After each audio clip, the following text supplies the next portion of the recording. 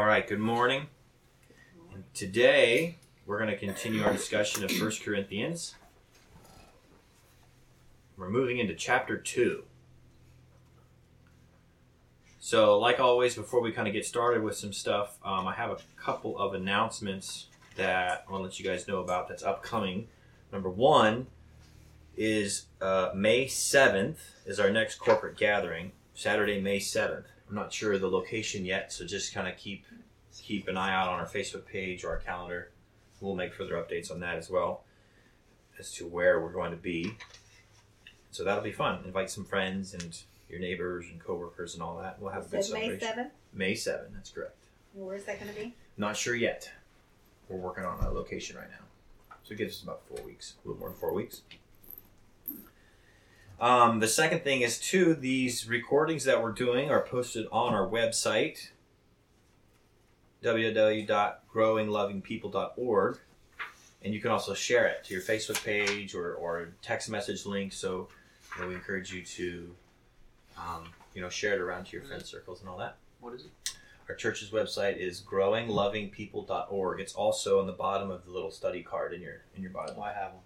Yeah, it's written on the bottom of that as well. Okay. So if you go to the home page, go to the tabs. There's a tab, podcasts. Open that up, and Angel and Cito do a great job of keeping it updated as to our discussions. So you can go back and listen to them, share them around if you like.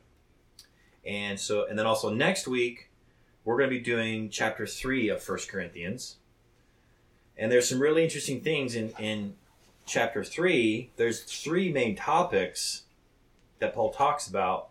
The first one is the problem of immaturity, the role of God's servants, and the folly of human wisdom. And so as you read chapter 3, just kind of keep an eye out for some really interesting things that come out. Specifically, we're going to discuss verses 5 through 16.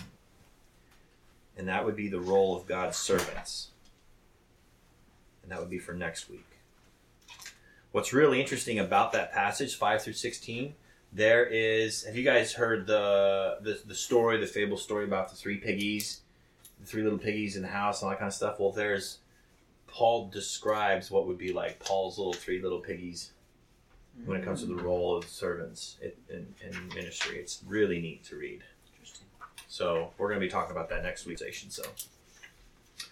All right, so before we get into reading our passage and discussing it, let me read from you a couple paragraphs here out of the Illustrated Bible Survey, which is what I read from last week as well. Continuing with 2 Corinthians. Paul began the body of his letter with an issue that was at the root of their problems, the need for unity around the gospel message. Their problem arose when various groups sided with different leaders who best represented their views of Christianity. I think, Mark, if it wasn't last week or the week before, you actually brought that up, how Paul was like, I was baptized into Apollos, I was baptized in this, and right away he's addressing this bickering problem. This resulted in divisions and quarrels. Paul attempted to correct their worldly thinking by explaining how the wisdom of God differed from the wisdom of the world. God's wisdom triumphs over the wisdom of the world, because the world looks at the message of the cross and sees foolishness, whereas it is really the power of God to save those who believe.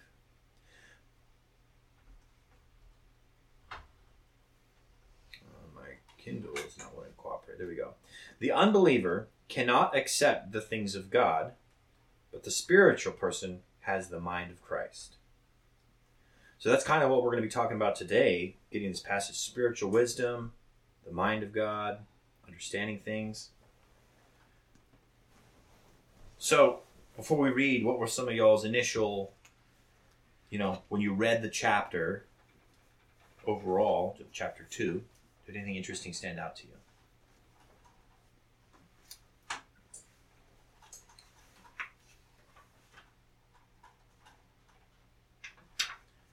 So let's read it. Would someone like to read it for us? Verses 6 through 16. That's what we're going to be discussing and focusing I have it. on. Okay, go ahead, Lola. I'm getting there. All right. 6 through 16, right? Yeah. Spiritual wisdom. We do, however, speak a wisdom among the mature, but not a wisdom of this age or of the rulers of this age who are coming to nothing. On the contrary, we speak God's hidden wisdom in a mystery, a wisdom God predestined before the ages for our glory. None of the rulers of this age knew this wisdom, because if they had known it, they would not have crucified the Lord of glory. But as it is written, what no eye has seen, no ear has heard, and no human heart has conceived, God has prepared these things for those who love him. Now God has revealed these things to us by the Spirit, since the Spirit searches everything, even the depths of God. For who knows a person's thoughts except his spirit within him? In the same way, no one knows the thoughts of God except the Spirit of God. Now we have not received the spirit of the world, but the Spirit who comes from God, so that we may understand what has been freely given to us by God. We also speak these things not in words taught by human wisdom, but in those taught by the Spirit, explaining spiritual things to spiritual people. But the person without the Spirit does not receive what comes from God's Spirit, because it is foolishness to him. He is not able to understand it, since it's evaluated spiritually. The spiritual person, however, can evaluate everything, and yet he himself cannot be evaluated by anyone. For who has known the Lord's mind, that he may instruct him? But we have the mind of Christ. How many times was the word spirit mentioned in that passage? At least 8 times. At least 8 times. So there's a lot in there, huh? Mm-hmm. So to break it down, like how would we kind of break it down into a little bit smaller chunks to sort of compartmentalize everything that Paul's kind of talking about in a way that is easier to understand, kind of makes sense, you know? And Lola, what do you think? If you want to share first any questions or ideas, if you know, what's your initial reaction to it? Well, I mean, it's interesting. It's interesting, you know, the concept talking about, you know, a wisdom that's special and has been predestined before all of this that appears around us today. That's kind of special and interesting. And also, you know, the concept that the Spirit can only be interpreted by people who have God's Spirit. Otherwise, it's and it makes you think: is the person foolish that can't understand it, you know, or is it where they hear it and they think it's foolish? You know, it kind of goes both ways that way, because they're not able to interpret it, so it just sounds like malarkey. Goes back to Bill Nye. It's kind of crazy. What? Goes back to Bill Nye. It's kind of crazy. Because pretty much all the videos I watched of him, the whole time it's all just malarkey to him. Like, he can't understand it because he has no spiritual. I mean, he doesn't pray. I mean, yeah, I read the Bible twice, is what he says, but did you read it with an open mind, trying to interpret it differently the second time? Probably not. Read it the same way you did the first time. It's just words on a page. When you walk in the Spirit and you have a prayerful, ongoing relationship with God, I think the first couple verses of this kind of sets up the tone for the verses we studied, in the sense that Paul was like, I didn't care about any of your wisdom, anything about you. I don't care about anything other than Jesus Christ. That's the only thing I'm here to talk about, and, you know, this, that, and the other, so I don't care about your wisdom, about your view on things, or your view on things. I don't care.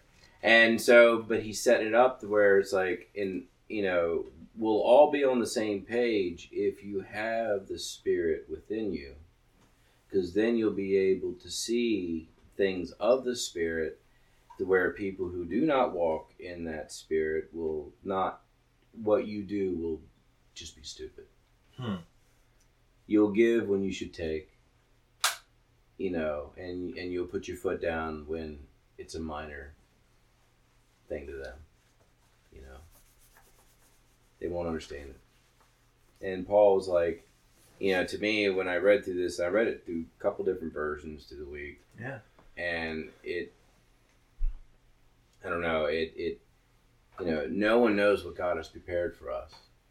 And when you hear how Jesus talked of his Father, well, it gave you a really good view on who he is, and who he's not. I have an interesting question that you just kind of brought to my mind when you talked about, verse 9 is what you're referring to. No, the eye hath not seen, the ear has not heard what God's prepared for us. A lot of times we think about that from like a futuristic heaven perspective. Mm-hmm. We don't know what God's prepared for us when he comes after the second coming. But what if we take that and we apply it to right here and now? Yeah. Right?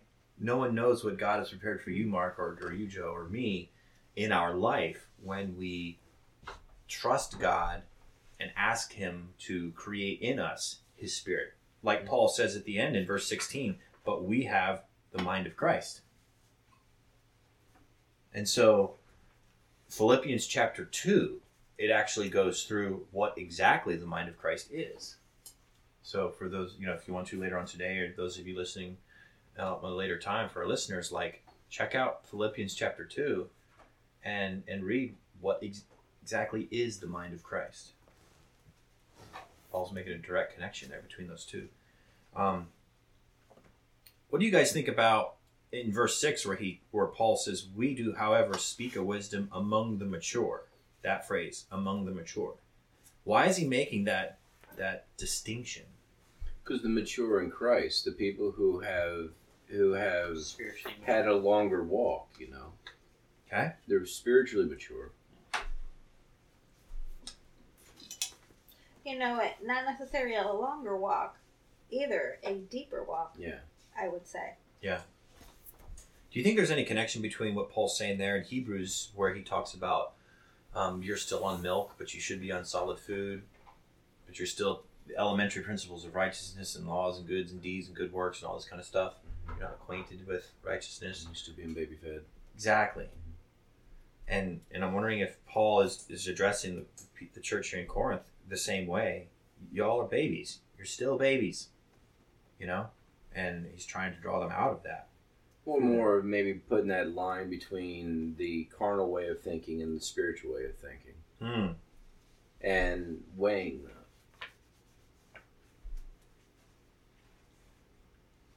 That's good. Anybody else have anything they want to add? A verse that stood out to you or a question? I mean, questions are the best things. Okay.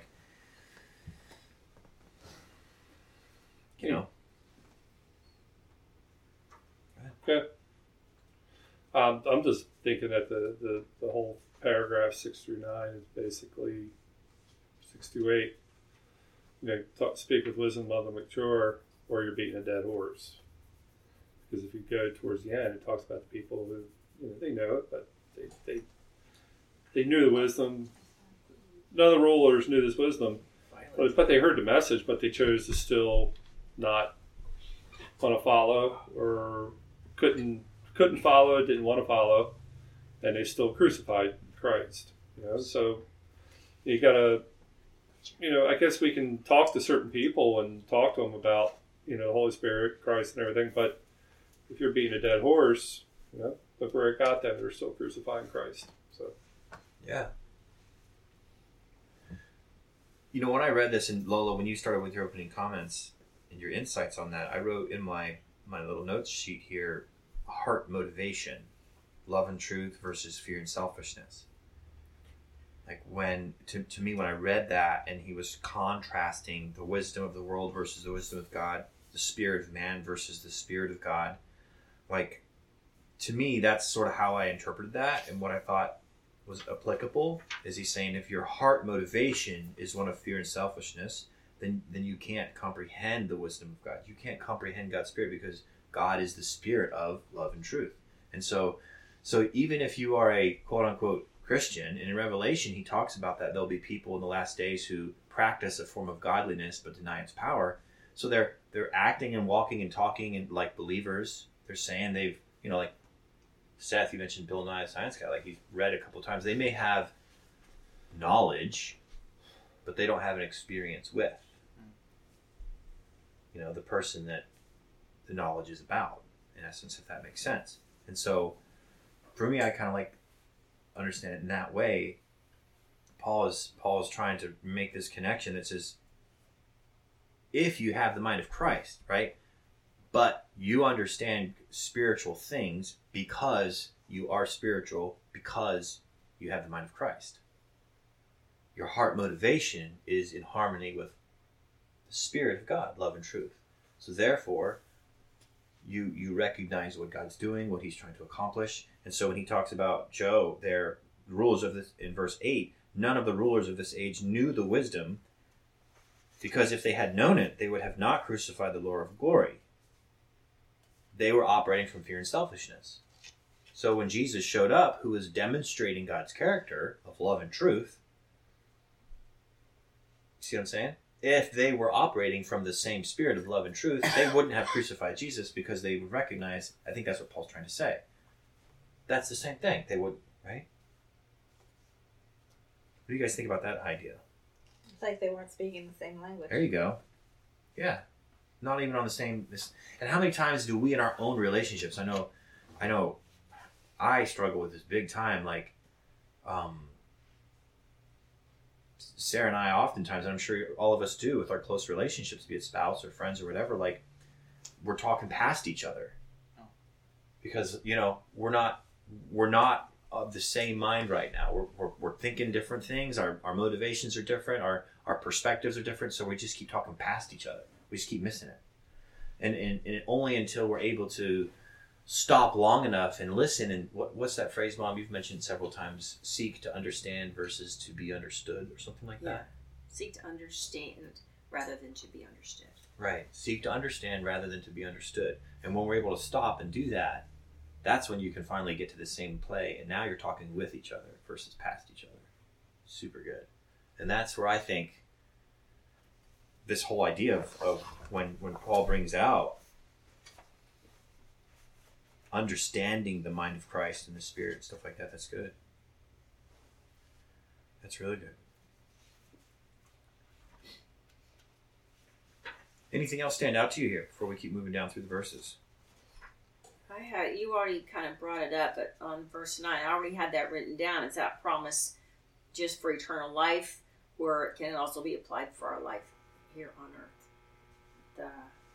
We just can't even fathom what God has prepared.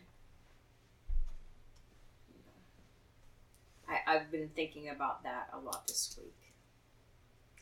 What's really awesome about God, something that I believe wholeheartedly, is that God doesn't relate to us, to you, in the place we are now. He relates to us having what he has in store for us in mind. So in other words, the way he relates to us now and interacts with us, I believe it's all from the perspective and the knowledge that one day you'll be this. And so all of my workings with you is to guide and lead you to grow into what I have in store for you, which we can't comprehend it. Yeah. And so, I mean, that's to me, it's a profound, amazing thought to think about. Like an ongoing promise. It's a day-by-day promise. That's right. Growth. That's right. Yeah. There's a verse that I just came to my mind. I don't know where it's at now. It's a verse in the Old Testament where he promises to restore the years that the locusts have eaten. Oh, interesting. Yeah. How does that apply? It's a restoration promise. And for me, this is also a restoration promise. We just can't even imagine how his plans for restoration. be it through our life here on earth and on into eternity. Right. Yeah. That's really good. Verse 12, and I don't know if we talked about this already or not, but verse 12, now we have not received the spirit of the world, but the Spirit who comes from God, so that we may understand what has been freely given to us by God. Do you think we exhausted that verse, or is there a little bit more that we can even pull out of it? So that the last part specifically, so that we may understand what has been freely given to us by God. So I asked the question, what has been freely given to me by God? A lot of people would say eternal life, forgiveness, salvation. I think it's His love. I mean, it seemed like the journey that we have been on, Yeah. and that there's a lot of other people on. Some other ministers I've been listening to, Yeah. is to truly understand this concept of the legal beliefs, Yeah. versus the Design law the character. design of God, law yeah. characters of God. Mhm. Yeah. And so I think we're still on this journey to truly understand the love that has been freely given to us, and to kind of still weed through old beliefs versus this whole concept. For that, this how it is for me. Yeah. This is still trying to unpack that. Yeah. Yeah. Is it okay to not know? Expound on that a little bit. I heard something on the radio this week. It was kind of interesting, and talked about, you can have a black cow eat green grass and give white milk. We don't know. It just is, and we'll figure out one day. And so, do we put too much pressure on ourselves to completely understand everything that we read? Oh, I see what you're saying. Because I don't know why, but it is. Yeah. And as long as we have an open mind and an open heart to accept, again, what exactly is it? I don't know. I mean, you got suggestions. It could be love or so forth and so on. But I think it's just having if I'm confusing this with the Holy Spirit versus the Spirit, I apologize. But if it's the Holy Spirit, the Holy Spirit injects so much into us. It's something, I can't comprehend everything it has, but I know when I do the right things, that's why.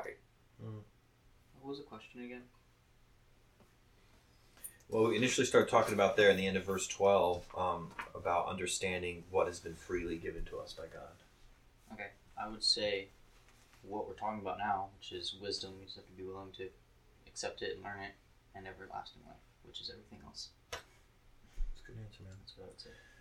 To you, Joe, you made me think of something really interesting, okay? I don't understand how an MRI works. Was it magnetic resonance imaging? MRI, Yeah. right. I don't understand how it works, but it does. But the fact that I don't understand how it works doesn't mean that an MRI doesn't work, right? So, Yeah. so I think you're exactly right, Joe. There's so many things that we've read, and it's a life. I mean, you'll find every time you read the Bible and you go through a second, third, fourth, when you could read the same chapter every day for a year, and you'll just pull something out of it that clicked a little bit differently. Whoa, I didn't think of that before, And so there's nothing wrong with not knowing all the answers. I've thought about that sometimes too, because there's a lot of, when it comes to being able to explain all the prophecies and a lot of revelation and symbols and things, that just goes woof for me. I have to focus just more on understanding that I'm safe with God, and I just can't, I can't worry about all the other stuff because I just don't understand it. And to me, it's not, for me, that's not an important salvation thing for me. And I think it's also, I'm sorry. Go ahead. And I think it's also important too that we don't stop learning and stop trying to figure out what it is. I think I got my eye on the prize. Okay, that's it. No, I think we still need to continue learning, praying, discussing to understand what everything is. And, not everybody is going to understand a concept or a prayer or a verse. Not everybody's going to understand it just because we're all humans. We all have we understand different things differently than other people. So, this, I'll be honest with you, when I read this, and there are some other places in the Bible too, where it's kind of like repeating the same thing, but every line is one different word, one different word every line, but it's still kind of, and I'll be honest with you, sometimes my brain's like, I think I know what they're talking about. It's about getting the Spirit and understanding the Spirit. And I read the next line and it's a little slightly different. It's like, I have a brain crunch. And I'm not going to lie, yeah, I do. But I know that the main thing, I think my whole thing from this reading is, what is God giving us, and, learning to, again, I'm going to use, for me, the Holy Spirit stands out, and I know that's God's Spirit, and so I don't think it says Holy Spirit in here one place, but that's what I take it as. Let me draw your attention to real quick verse 4 and 5. Mom, you said something that was really interesting in chapter 2, verse 4 and 5. Mom, go ahead and read that. Verse 4 and 5. My speech and my preaching were not with persuasive words of wisdom, but with a demonstration of the Spirit's power, so that your faith might not be based on human wisdom, but on God's power. So what's Paul saying? He's making a point when he's coming to address the church of Corinth. He's saying, I'm not using big words. I'm not using prophetic meanings and symbols. I'm not using theological terms. I'm not coming to talk to you like what was Paul, Sanhedrin Jew? Like a doctor of religion. Exactly. I'm not coming to talk to you like a doctor of religion. I'm coming to talk to you like just a dude, but more importantly than that, I'm just going to demonstrate the power of God. That's the words I'm going to use. The most simplest, most basic form. Yeah. And so I think ultimately, well, let me ask you, so when you talk about, I don't know all these terms and this, and I'm learning and growing, Paul's making this point that says, really, that takes away from the reality of God. Because then people say, wow, you're super smart. You know a lot of big words. Look at how well you speak. And they're drawn into that. Could be drawn into it, or it can push you away. Well, that's how the serpent drew in Eve, too. He spoke eloquently. That's right. So Paul's saying, don't listen to me because of my fancy words. He's saying, let my demonstration of the power of God, the Spirit of God, be what motivates you to action. Yeah.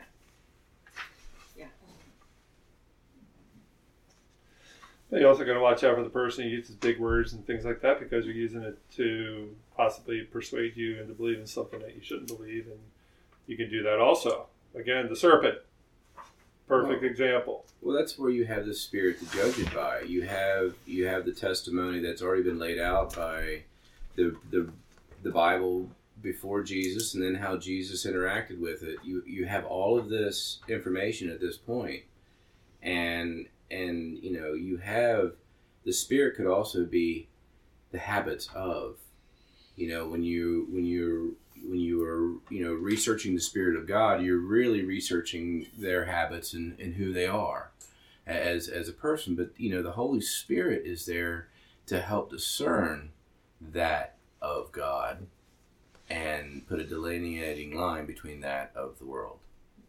And it's that still small voice that we hardly ever listen to, at least I admittedly hardly ever listen to. And I think if you don't have the Holy Spirit in you, this means nothing. Correct. It's gibberish. It's gibberish. Just like it is to Bill Nye the Science Guy.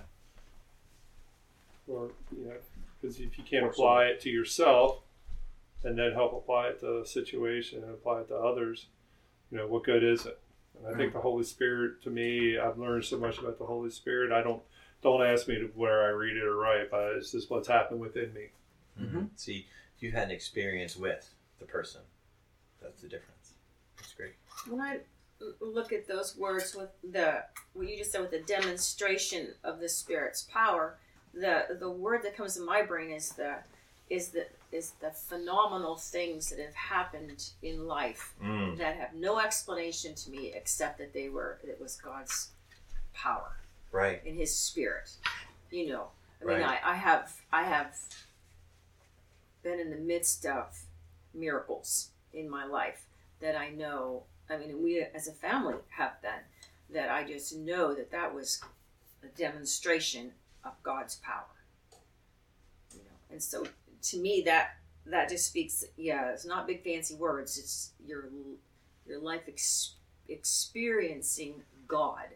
Yeah. When things happen that only God could have maneuvered and, you know, and spoken to somebody else's heart to do this or that. Yeah. Isn't the most profound demonstration of God's power when when a life is changed, when a person is changed? I don't think, you know, when we read the Bible, there's lots of examples and miracles of Jesus, of God doing powerful things with nature, calming the storm, parting the Red Sea, water from a rock. I mean, you know, raising the dead to life. Like there's lots of examples. Fish out of the ocean, you know, breaking the nets, feeding 5,000 people. But which ones have the most impact are the ones where a person's life, their heart motive, is drastically changed and shifted. And the effect that has on people, especially those who know this person. And like the woman at the well comes to mind when Jesus sat down with the woman at the well. I think that's what, in John 12, maybe, I can't remember, in the book of John, where this woman who's had 7 husbands and a bad reputation comes to the city, just a completely changed person, and the whole town takes notice to that. That's the power of God. That's what I believe Paul is bringing to them, because look at Paul's life. Who was Paul before he started doing his missionary journey? I mean, it's a direct demonstration of God's power. That's right. Yeah. That's good. So the second question that we're trying to answer is, you know, what does this say about God and the kind of person He is? And so let's just spend a couple minutes just kind of considering that before we close. What are we learning about God and the kind of person He is? He still is giving us the free will to basically learn about His wisdom or not to. And I have a thought, but never mind. Think about it. We'll come back to you. You got it, yeah. Yeah, it's just learning more that God can be trusted. Yeah? With the now and the later. He can be trusted. Yeah. And He works outside of human wisdom. Talk more on that. Oh, when you go and you look at the last part of that verse, where people who are not of the Spirit, they don't necessarily, they work on the worldly wisdom, and that's not what Paul was trying to pull out. He was saying, no, this is a wisdom that extends beyond that, and that of the Spirit. And it's you know, you can be as learned as you can be on earth, but still be an infant in realms of things of God and spiritual nature. Absolutely. I'm going to sort of beat a dead horse, but yeah, one thing, you know, is that, you know, as long as, you know, God, I'm listening to God, and I'm listening to the instruction. I don't know what's going to happen tomorrow, but I got my trust in Him. Again, it's that I don't know thing, but you know, He's got me as long as I continue to follow and learn and become and have the Spirit within me. It's awesome, Joe. I think Lil had something. I think it makes me think that it reemphasizes that there is the way the world runs things and does things, and the way God does things and run things. And I think the biggest of that or example of that would be that, you know, God if he had wanted to go the way of the world, he would have sent a grown, powerful king to come to this earth and do amazing things, or just take over. Yeah, And he didn't. He conceived an idea that no one thought of and no one replicated. He sent basically an egg and through a birth and a baby, which is the weakest of the human, if you think about that, and it's the opposite, and everything that he conceives and does seems to be the opposite of the way this world runs, which really makes you stop and think. Yes. Yes. When Jesus came the first time, the whole world was operating from the world's spirit, heart, motive, fear, and selfishness, and they couldn't even comprehend or receive him for his mission, for what it was. Mm-hmm. Yeah, that's exactly what you're saying, and I think there's a direct connection with that when it talks about in the second coming in the end times, the whole world follows after the beast, but for a small few who have the mind of Christ, have this heart motive that's in harmony, and those are the ones who are ready to receive him because they're talking with each other, not past each other. Mm-hmm. And so, you're absolutely right with that. Thank you, Lola. Yeah. That's good. Any more thoughts, Steph? What you were thinking about there? I was just saying that he's fair and subtle. Like, very subtle, because he works through us. Hmm. Yeah. That's pretty much it. That's good.